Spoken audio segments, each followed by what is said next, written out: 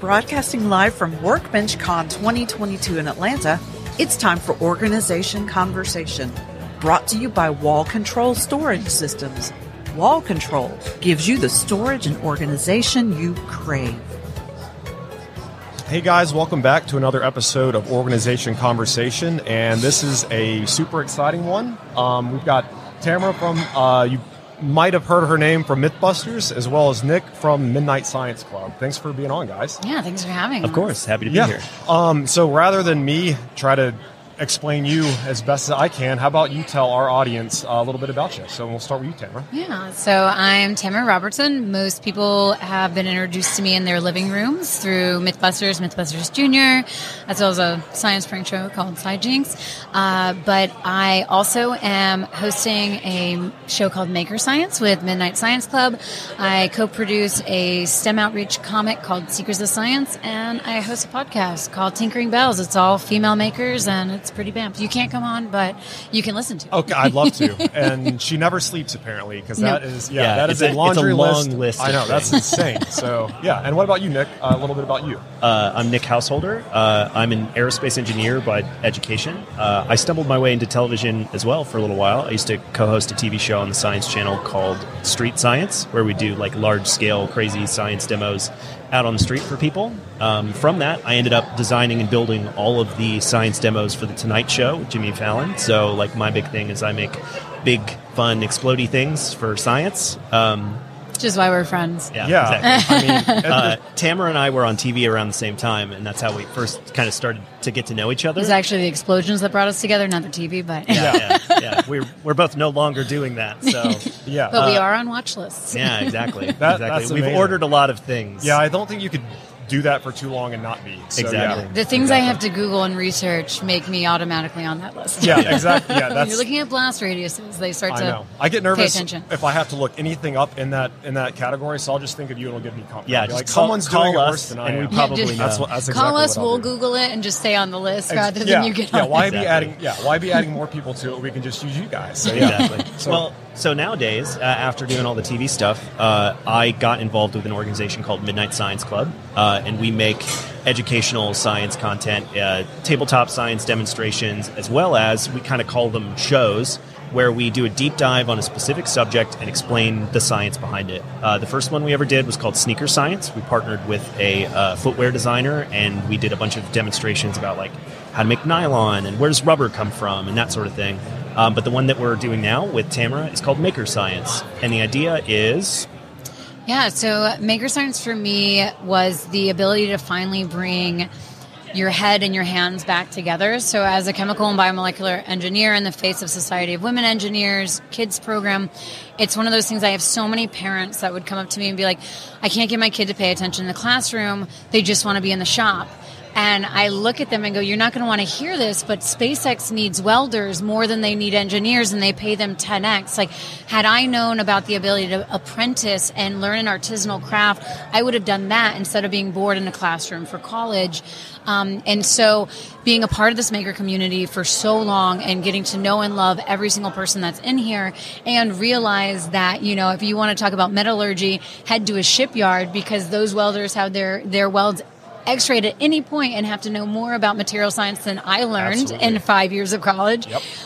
It's one of those things that, you know, meeting Midnight Science Club, having known Nick for years, they were like, is there something you want to make? And I've been wanting to make Maker Science forever. And I have this entire community that has told me that if I can make it, they will come and we will just inspire the next generation. And so what we do is I go in and I meet with people like Jimmy DiResta. They teach me an artisanal skill.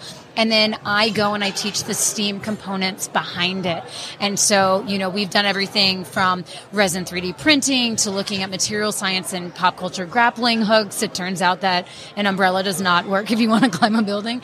And then most recently, we got to work with Frank Ippolito, who's out of Burbank and does all the SFX for like Mandalorian and all of that, and make replicas of Jimmy's hand. Of course, he picked the one that has the special finger for us, so it was a lot of fun. Of course. A lot of fun. The terrifying shrimp finger. Yeah, that's so awesome. And our background, you guys know, we were talking before we came on, and you know before, we're a family business. Tool and Die Shop is where we were born, and we're seeing it's such a challenge to find those skill positions. And a lot of kids don't realize to go in that direction is a lucrative career. Yes. And just basically job security guaranteed for as long as you want to work. Yeah. And what I really love about what you guys are doing and this community at large is you inspire that next generation of that. You don't have to. We actually had a kickoff episode. It was with my grandfather, who I'm fortunate is still around. He's 84, works 4 days a week. He just loves it. Tool and die maker.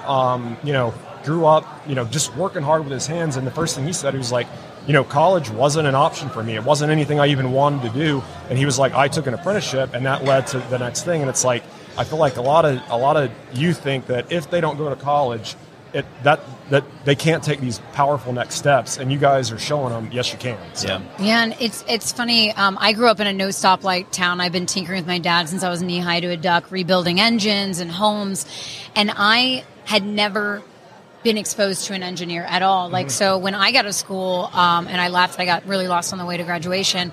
I was actually a history major because I was going to go military like my family had, but I had my Air Force appointment rescinded because of my childhood asthma. So I had to kind of kill some time before I could go back into the officership program with them. So I was like, okay, I'm going to go and do this. And by the end of my sophomore year, I had my calculus teacher sit me down, and she's like, your math and science scores are through the roof. Why aren't you doing engineering? And I actually laughed at her and I said, girls aren't allowed to do that. Turns out she was an engineer, so she did not take that kindly. But the only engineer I had ever seen was Scotty on Star Trek, so I had no idea. And I went in and I did the engineering course, but as I progressed through my engineering career, I was falling further and further away from the shop floor. I started out as a facilities design engineer in the vaccines field. I got to be hands-on every day. I was there putting up walls. I was there testing everything out. And then it was when I hit that point, reporting into the CEO as an executive, everyone's like, oh, you've made it. And I'm like, I'm so miserable. I don't touch a tool at all. Yeah. And so I tell people all the time, had I known about apprenticeship, I would have stayed on the path that I was on all the way through. I would still be doing what I went to school for if that had been it, versus going into a classroom and being forced into this route where you end up flying a desk the whole time. Yeah, exactly. And I have a similar story sort of from my background, because growing up, I would watch television and movies and that sort of stuff, and I loved special effects. And the first thing I would do anytime I saw a movie I loved would be watch the special features and see how they made the movie. And I remember I wanted to do that. And for me, looking at it, I said, that's probably not a job I can do because I don't know anybody who does that job. I live in the middle of nowhere. How do I do that? And thankfully, I could kind of handle the math. And I was like, well, I like airplanes, so I'm going to go do airplane stuff. And where I really, really fell in love with making things to the detriment of my education was we had a program called Design, Build, Fly where we could build remote control airplanes as part of the Aero program. And I would not sleep and instead be in the lab building planes. And I was like, I wish I could just do this. I wish I could just work in a shop and make cool things, but it wasn't an option. And I ended up with an engineering desk job that was... we called it glorified party planning. And in a lot of ways, the engineering fields, you get to do maybe hard hands-on engineering for a little bit at the beginning of your degree, and then it becomes you're a manager of people, typically. Exactly. Or projects, right? Yeah, it's exactly. project management, people management, funding management. Exactly. Yeah. My background's mechanical engineering, and it's the same kind of thing. Yeah, you find yourself doing very little of that and a lot more, just...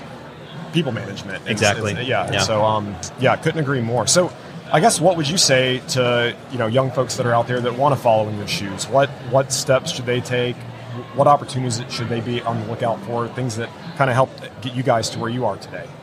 Yeah, so I would say just keep trying anything and everything. So, be a perpetual learner and learn to accept failure. I tell kids all the time that if we don't let go of this fear of failure, robots are going to take over the earth, because my Siri and my Alexa are so happy to fail and iterate and fail and iterate. Yeah, that's so true. It's one of those things that in science and making and anything that you do, we all crawl before we run. You have to fail and you're going to learn so much more. So become efficient at failing, because if you're not failing, I can tell you right now that you're probably living under the bar you should be setting for yourself. Absolutely. You're not pushing that envelope and seeing what your potential is. So, yeah. Exactly. So, like, don't be afraid to fail. Get messy. You know, Miss Frizzle used to say, get messy, be curious, go out there and take on the world. Because I just think that's where all the learnings are, is in the failure. 100%. And I mean, we're a science organization, and we try to sort of find a way to slip the science ideas in between all this stuff.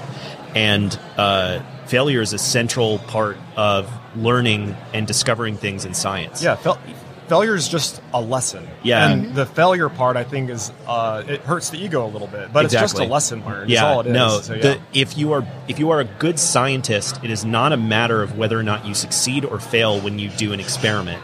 It is designing a good experiment so that you learn something from the end result. Absolutely. So it's come up with an idea, try it, and if it doesn't work, you learn something from it. The end result isn't the value that you gained out of doing an experiment. It's what you learned doing it. And I think that's true in making. I think that's true in life. I think it's true in science. And I think that's a big, the philosophy of science is very much be curious, explore, understand failure, and learn from it. Awesome. So just shamelessly asking you guys your input, and we're here for feedback from a community that's done amazing things. We were kind of talking a little bit before we came on, but given our background, our machine shop and manufacturing and real hands-on, makers of sorts ourselves, and our product line Wall Control, how can we be better in the community, kind of helping to showcase that piece of it? It's funny. I don't think I've seen a single shop on Instagram lately that doesn't have wall control in it. So I think you guys are doing a pretty good job.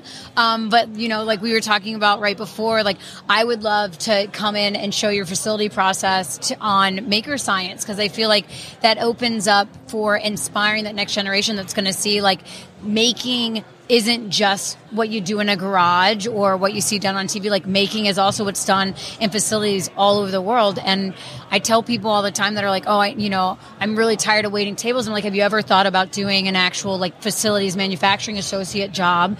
And there's so many people that have never heard of that as even a route option.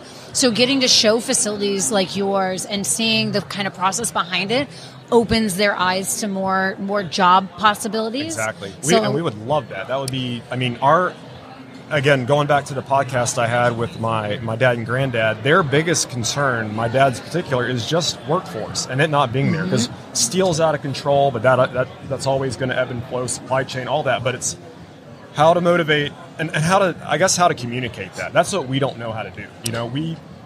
We know how to make and we know how to do, but you guys see that other side of it. So it's like bringing those two bits of it together to really cross it over the finish line. For me, I think what would be really cool is if, let's say you're designing a new product for your line, right?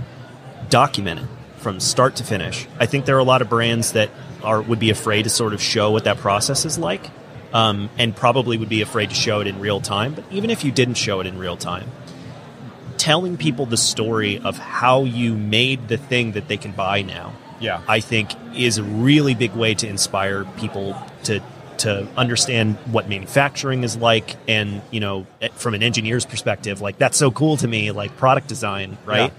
But a lot of people think that you go and you do product design and you're doing that job to design the next iPhone. But like sometimes it's a bracket use case of the bracket and like brainstorming meetings and the 10 ideas we didn't use, that sort of stuff. There's a company called Wormwood who's out there who makes gaming tables. Gotcha. And they have effectively like a vlog channel where it's just the process of their company, like them designing new products and when they're launching new things, and you see business development meetings and how do they manage their company. It's a peek behind the curtain of something that is typically very opaque. And I know I would love to see that for like any product. And so, that's something to consider. That's awesome. it's funny too. It's kind of circumstantial, but we were having lunch in like our little lunch area, and I was talking to my dad, and because we're going to, DeKalb Tool and Die is our parent, or not, it's sister company, but it's our manufacturing facility. and the website's super old and just doesn't work well, so we're going to get a new one going. He was like, we just need, the content needs to be different to show what we're doing. He was like, people need to see our equipment and what we're doing, and then they can see, oh, we could use their services. And I was like, well, let's start an Instagram account. And so my dad, we Tool Die Shop, it's like got 5 followers, but it's just where we can document these things we've never taken pictures of and shown the process. And then we can, add that to a gallery like on our website. But I mean, it's like, you guys are so creative, and just the laundry list of things you guys have done, like, we don't think about things like that, so it's super inspiring, and, these conversations really help make us better and communicate what we're doing, to the community, and hopefully maybe even inspire, some kids or folks who even want to just change careers. Maybe they found themselves on that, college track, management, and it's time to do something different. So, yeah. Yeah, I would also, the one other idea that just came to mind, though, is something that we do in science is called think tanks. Mm-hmm. And I do know that I've seen quite a few makers that have started 3D printing their own adaptation holders for different things. Mm-hmm. So like almost crowdsourcing the idea for your next product. So kind of like picking back off of that, right? Like being like, hey, we know that you guys 3D print your own brackets. Like let's work this together. And then you can kind of show that process. And it's not anything that someone can then steal and do for you. That's fantastic. Yeah. And specifically, you could do something where you would do partnerships with people who are here in the maker community. Exactly. And be like, bring on Tamara. And Tamara comes on and, like, you guys get to design a cool new part with Tamara. And then that whole process. And, like, this is the Tamara part or whatever. But I've seen it work in, other industries, not just what we're doing. I play video games, and something that the game Overwatch has been doing is bringing prominent digital media creators who make content about their game, and they're letting them design game modes for the game that last a few months or something like that. But at a time where the game has been sort of fizzling out, it has reinvigorated the player base because they're getting to connect with the content creators that they like, and it's helping the brand and it's helping the content creators, and it ends up being a really good partnership. I love that. Yeah, I think that would be cool. The mutually beneficial collaboration. Not just the one-to-one benefit of it, but like what you can, like, it's like greater than the sum of its parts for everybody involved. And thinking in those circles has gotten us kind of where it has gotten us today, just weird creative partnerships that even like, I'm looking at, the Hang Time custom printed artist series. It's beautiful. Yeah, it's like these are things we would never have thought about when we first started it, but you get creative people together and they're like, hey, let's try doing this, and boom, a great idea comes up. So, yeah. Cool. Even, like I said, you could even just start looking at accounts, because there's already people that are doing cool bracket adaptations, and then just bring them in, and then you guys put out a 3D printing file, or you start making the bracket yourself, and it becomes a collaborative thing. Yeah, awesome. Well, it's been, I don't want to take all your day up here at WorkBenchCon. It's been an absolute blast having you guys on. So we've already touched on all of it, but please give everybody how they can get in touch with you. I've been telling folks, what's your ideal customer look like, or who's the person you're trying to reach, and how can they find you? Speak to that a little bit with all your different things you got going now. So the best way to find the content that we make is Midnight Science Club. We're on basically every social media platform.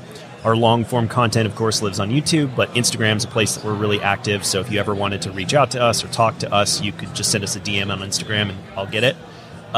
In terms of like who we're trying to reach and that sort of thing, in many ways, we hope to reach like teens, tweens, and people who are trying to make decisions about what they want to do in their life, and inspire those people to pursue a career in STEAM.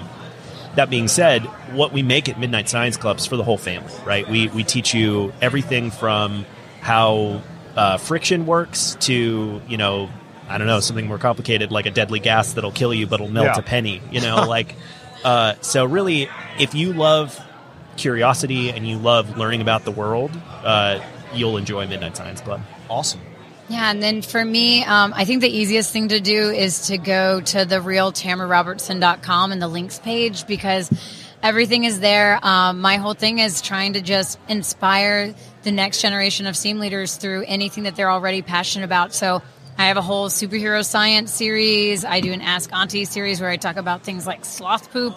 I have the Maker Science series that lives on Midnight Science Club. And then the Seekers of Science comics are outreach comics. Each one we'll not only talk about a real world problem and real world tech to fix it, but we do have karate chopping nano parts. So we do make it a little bit more fun. We do a DIY in it, so the kids can actually make an oil spill at home or a pandemic at home, not an actual pandemic. Yeah. But so anything that you guys want, you'll find it there. Definitely check out, the podcast and all of that. But it's just normalizing women in STEM and shop floors, one project at a time. And, one other thing I'd mention, too, is just like both Tamara and I are science consultants, and we do television stuff all the time, as well as digital media consulting and, growing your brand and that sort of thing. That's experience that both of us have that we frequently partner with people and work with. So, if you find us, I'm sure we can help you with anything that you're working on. Awesome. Yeah, well, absolutely. Thank you both for coming on so much, and thank you for the work you're doing and inspiring that next generation of makers, creators, scientists, and showing everybody they can be anything they want to be, regardless of anything. So, breaking through barriers and creating the next generation of makers and leaders. So, thanks a lot. Thanks for supporting them. No, because they're absolutely. loving it. Absolutely. If we're seeing you everywhere, that's great. I'm loving it. It's a great community, and we're just happy to be a part of it. So, thank you guys. Thank you. Thank you for joining us. Organization Conversation is brought to you by Wall Control, a family-owned and operated producer of best-in-class wall-mounted organizers for your home or business, made right here in the USA. To learn more, go to wallcontrol.com.